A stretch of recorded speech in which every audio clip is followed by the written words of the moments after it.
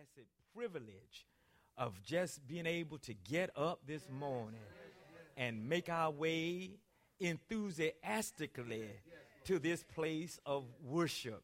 And God, we pray now that you would speak to our hearts and our minds, that we would hear word, and that word would motivate us, encourage us, and strengthen us. And may you be glorified, your people blessed. In Jesus' name, amen. I invite you to turn with me once again to the passage that Pastor Stevens read in Mark chapter 5. And I'm just going to read a few verses, beginning at verse 18. And when he got into the boat, he who had been demon-possessed begged him that he might be with him. However, Jesus did not permit it, but said to him, "Go home to your friends and tell them what great things the Lord has done for you, and how he has had compassion on you." And he departed and began to proclaim in Decapolis all that Jesus had done for him, and all marveled. I want to preach the first sermon in a 3-part series today entitled Journeying to the Cross. We are making our way now to Resurrection Sunday. And we want to look at several stories, several occurrences that happened in the life of Jesus as he made his way towards the cross. When we get to Resurrection Sunday, it will be a great celebration.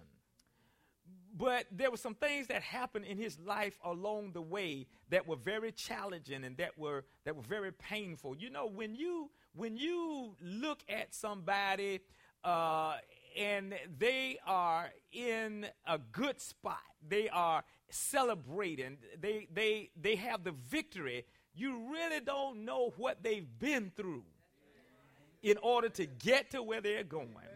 Now, just last week, the President of the United States spoke at Benedict College in Columbia, South Carolina, and my daughter sent us a little video clip that the news carried, and it was a beautiful sight to watch Air Force One come in and land, and he got off the plane, and he went to the crowd immediately, and the crowd, it was a multicultural crowd, multiracial crowd, and he was shaking hands with people, and he was smiling, and then he went on to the campus of Benedict, and, you know, he was at the town hall meeting and talking to the students, and he was smiling and talking to the crowd and encouraging people, and then he left in the motorcade, and it was a beautiful picture to see. But one of the things that dawned on me afterwards, after looking at that great celebration, that you never know what this man has been through.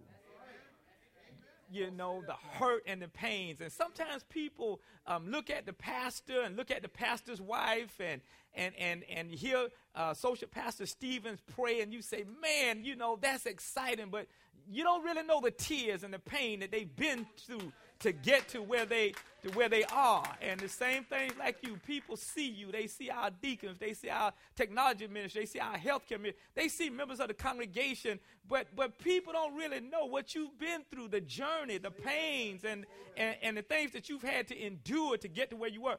Where you are. But on a much higher level, when we look at Jesus, and when we think about Calvary, when we celebrate on Easter and we shout, but it's important to look at a lot of the pain and the suffering and the agony that he went through. I mean, there was even a point where Jesus wept. I mean, you know, just heartbroken over the things that had been going on. And so today we want to focus on journey towards the cross. And today we'll look at rejection. I mean, how he was really just rejected after trying to do good. And that's the painful thing. I mean, he wasn't doing anything bad in this town. He was doing something good, and the people wanted him out. So today, as Jesus journeys towards the cross, Mark informs us that he and his disciples went across the lake to the region of Gerasenes. And when Jesus got out of the boat, a man with an evil spirit came from the tombs to meet him. Mark goes an extra step in his descriptive analysis of this man, stating that he lived in the tombs. I mean, he just wasn't out there visiting. This man lived in the tombs. The word for tombs means the graveyard or the cemetery. So this man had left his house, wherever he once was living, had moved his residency, had changed his address to the tombs, and he was living out in the graveyard. Now, no one could hold him captive, the Bible said, not even chains. And Mark said he had often been chained hand and foot. They put chains on his hand and on his feet. But he tore the chains apart and he broke the irons off of his feet. And no one was strong enough to subdue him. I read this morning and I thought about Deacon Bell, and I thought about Deacon McKay, and I thought about some of the other strong men of our congregation. I've also told Deacon Bell he's one of the strongest men in Polk County.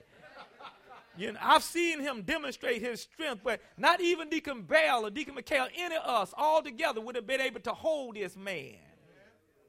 The Bible says he had become verbal abusive. He was a verbal nuisance. The Bible says that he was disturbing the peace day and night. He was yelling and screaming and crying out with a loud voice at the top of his lungs.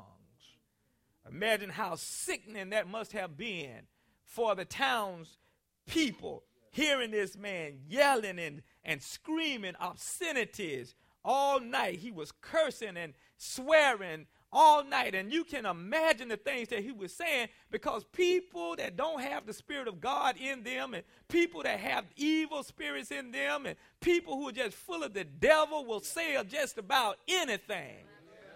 And you can read some of the stuff that they think and say on bumper stickers, and you can listen to some of the things that they say on television and on the internet, some of the very hateful and harmful and hideous things people say. That's because they are full of the devil. People who are full of evil will say anything. People in your workplace, people you encounter on the street, people you see driving, people you come in contact with that don't know God are subject to say anything out of their mouths. Yes. And they have no respect for women and no respect for children, no respect for themselves. That's where this man was. Now, amid all this going on, the man had another issue. Not only was he verbally abusive, but he was self-destructive. Verse 5 of the text reads, night and day among the tombs and in the hills, he would cry out and cut himself with stone. People that don't know God, people who are full of evil, are self-destructive. They hurt themselves with all kind of methods. And not only will they hurt themselves, but they'll hurt you. They'll hurt you if they have a chance. He night and day, he was crying out and cutting himself with stones. Here was a man who was completely out of control. His circumstances and his situation were above his ability to cope with or even change. People who are outside of God, people who are controlled by evil, are functioning, and they don't even have the ability within themselves to change. But something phenomenal is about to happen. Verse 6 is a transitional verse. That is, it sets the stage for a mighty move of God to occur. Not only that, the verse states, it's a transitional verse, rather. It's a verse that builds a bridge from information to transformation. In other words, in verses 1 through 5, Mark was giving out information. When you read verses 1 through 5, he's giving out information. But now in verse 6, he is about to present transformation. In verses 1 through 5, Mark is talking about what was. But in verse 6, he's about to talk about what's to come. Verse 6 states, when he saw Jesus from a distance, he ran and fell on his knees in front of him. Verse 7, what do you want with me, Jesus, Son of the Most High God? Swear to God that you won't torture me. Now in verse 8, Jesus in verse 8 had just come to him and said, come out of the man, you evil spirit. In verse 9, then Jesus asked him, what is your name? My name is Legion, he replied, for we are many. And with that, he begged Jesus repeatedly not to send him out of the area. So it was a large herd of pigs were feeding on the nearby hillside, and the demons in this man, begged Jesus to send them among the pigs and allow them to go into them. And Jesus gave his permission.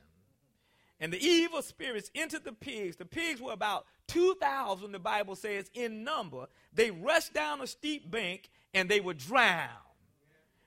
Don't you know that evil, the intention of evil is to destroy, to kill, steal, and destroy? John 10:10. That's why the enemy comes. Now notice what happens next. Something interesting. The folk who were tending the herds of pigs ran off and reported what had happened to the people in town and in the countryside.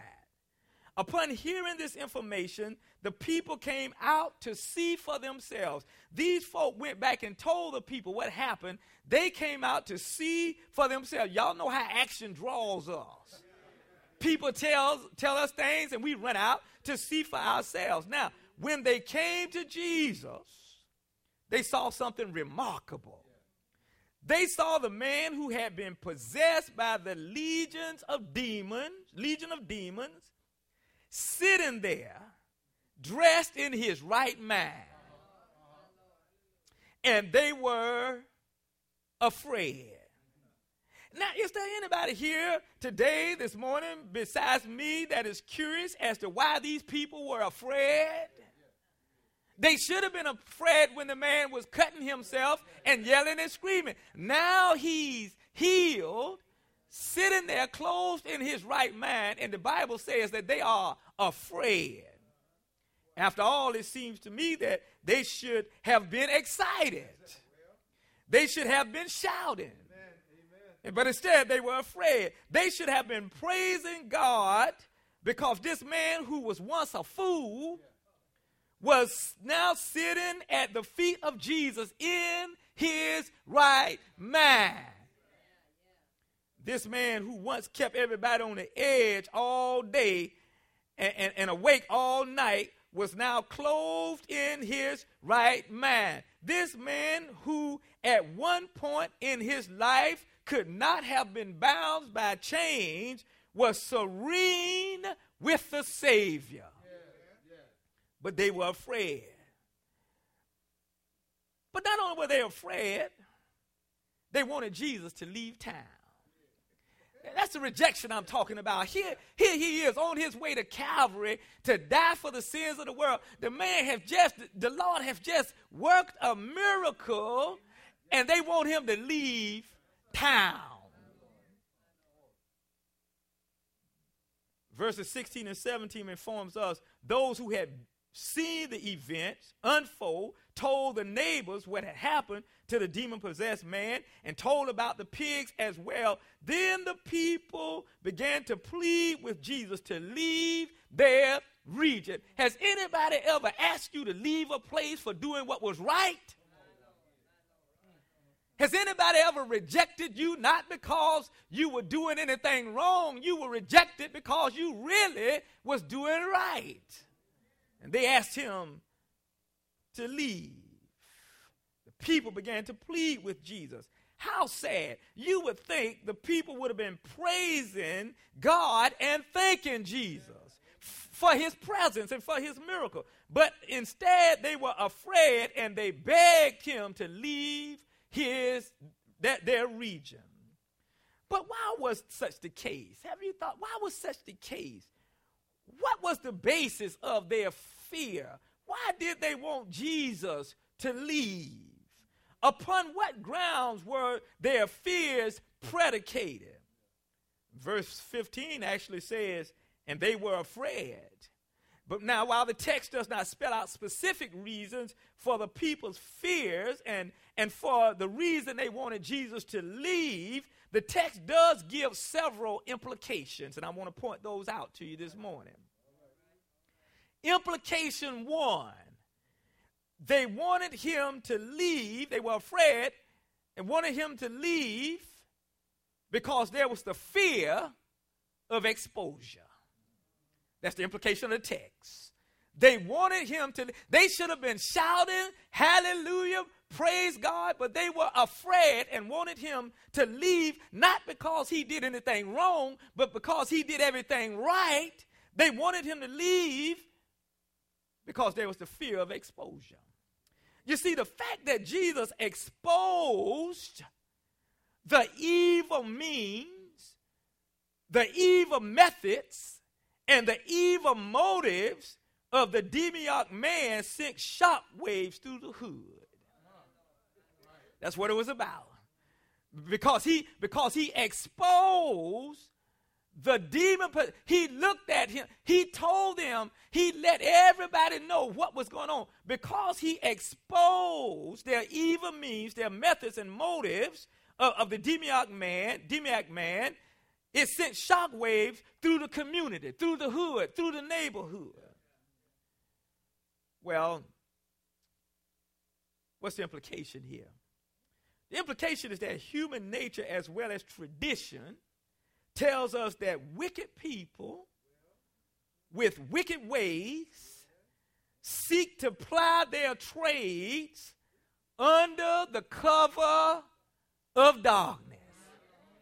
Are you with me? The last thing they want is for someone to come to town, come into the assembly, come to the meeting, come to the workplace, or even come to the church and pull the cover off and let the light shine into darkness. Are you with me? All right. Let's go here. They don't mind. Listen, the town folk didn't mind.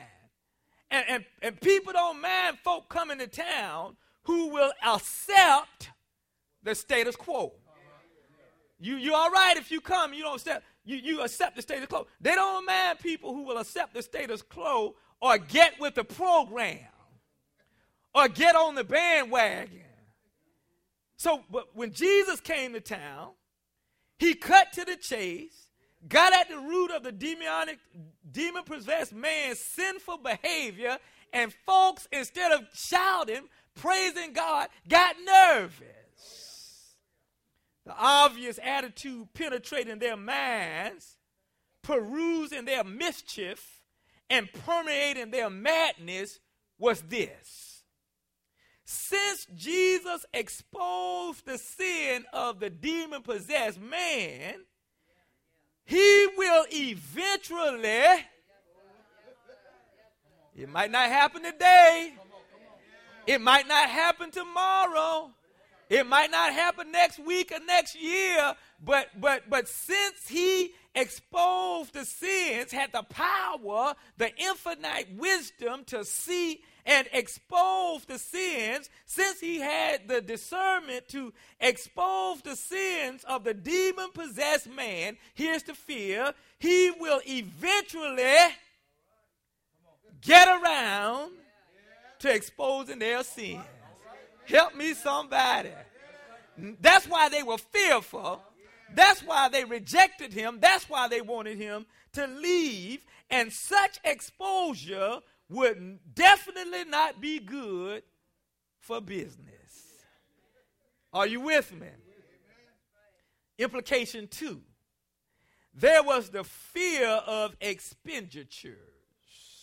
That is, it would cost the highballers, the high rollers, too much out-of-pocket cash for Jesus to stay in town. Are y'all going to walk with me today? I know it's 8 o'clock service, but I'm all excited about this. Yeah. See, it would cost the highballers too much out-of-pocket cash for Jesus to stay in town. Okay, why?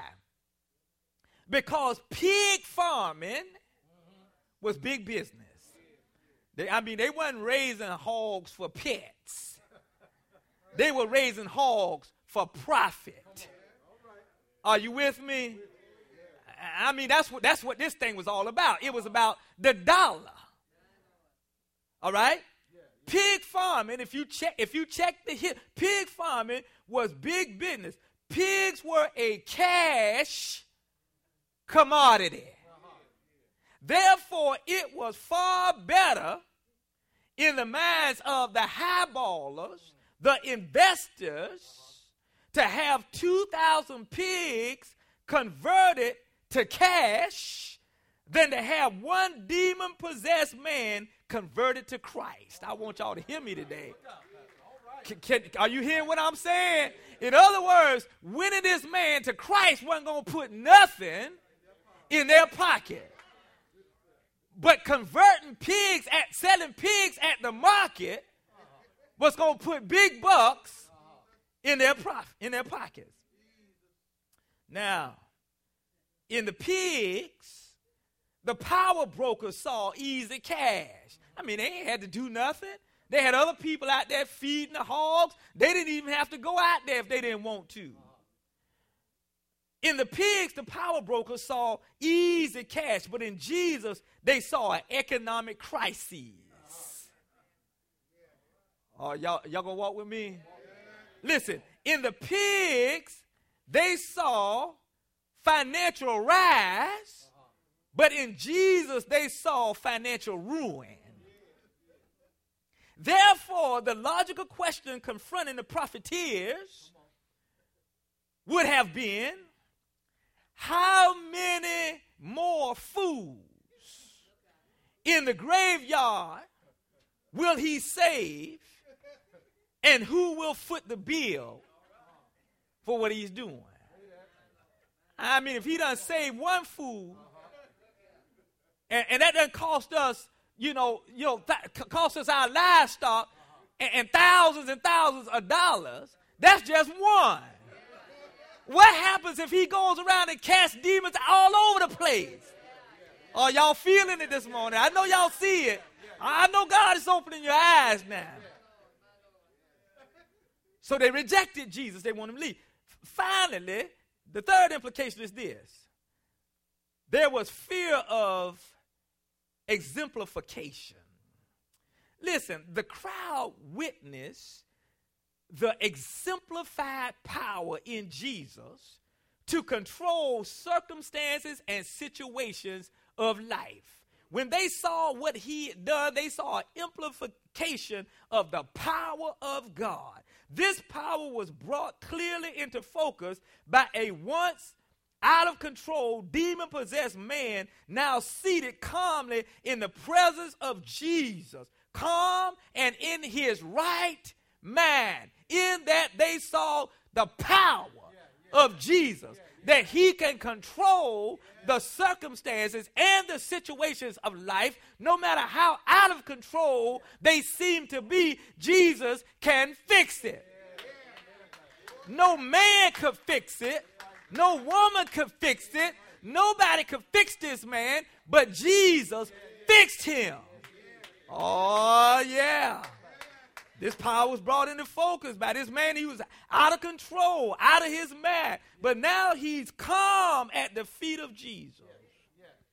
One with such power and control is not welcome, especially when people want to reject God and seek to control their own destinies as well as the destinies of others. Oh, you got to go. You got to go. Like the demon-possessed girl who folk were using for profit, and the disciples cast the demon out of this girl, and now instead of being used for profit, she's singing the praises of God. You got to go. We don't mind you going through the motion and being religious. We just don't want to see no change occur in anybody. Because if you're controlling them, that means I can't control them. Yeah. And so there was no interest on behalf of the crowd to submit to the lordship of Jesus and give him controlling interest over their lives. Their attitude was this: Jesus, we don't want you and we don't need you. And in verse 17 of the text, they ask him to please move on. And move on he did. For verse 18 states, as Jesus was getting in the boat, the man who had been demon-possessed begged to go with him. Notice this man was the only one in town voted for Jesus to stay. And now that Jesus is going, he like, Jesus, if you out of here, I'm out of here too.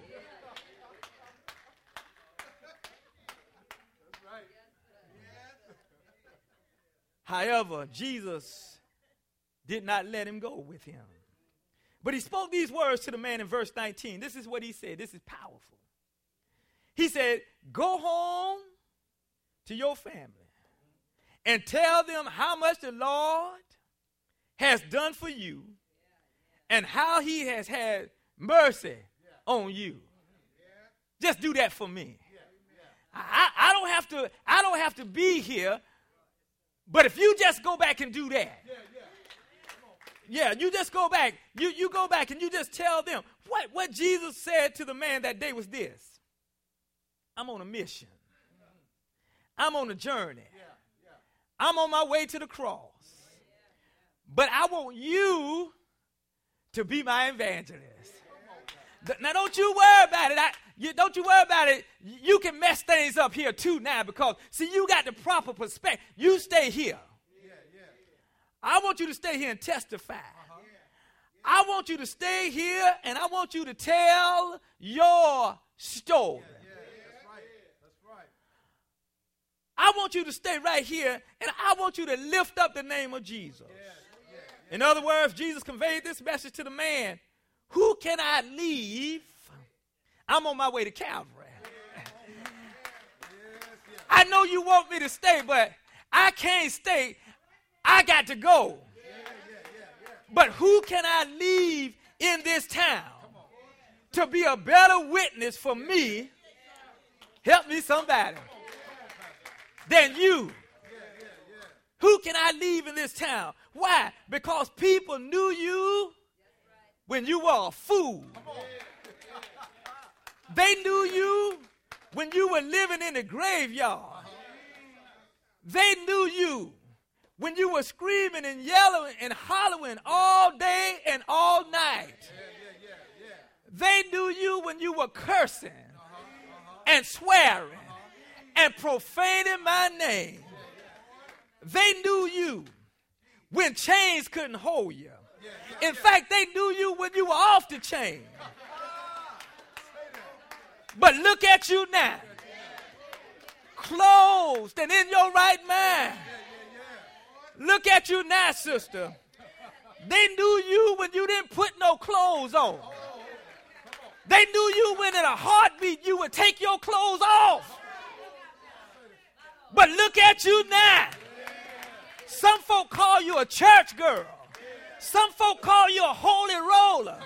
Instead of going to the club, you going to the house of God. Who can I leave to be a better witness than you? In your right mind. You saved now. You sanctified now. You're Holy Ghost filled now. You on your way to heaven now. Who can I leave?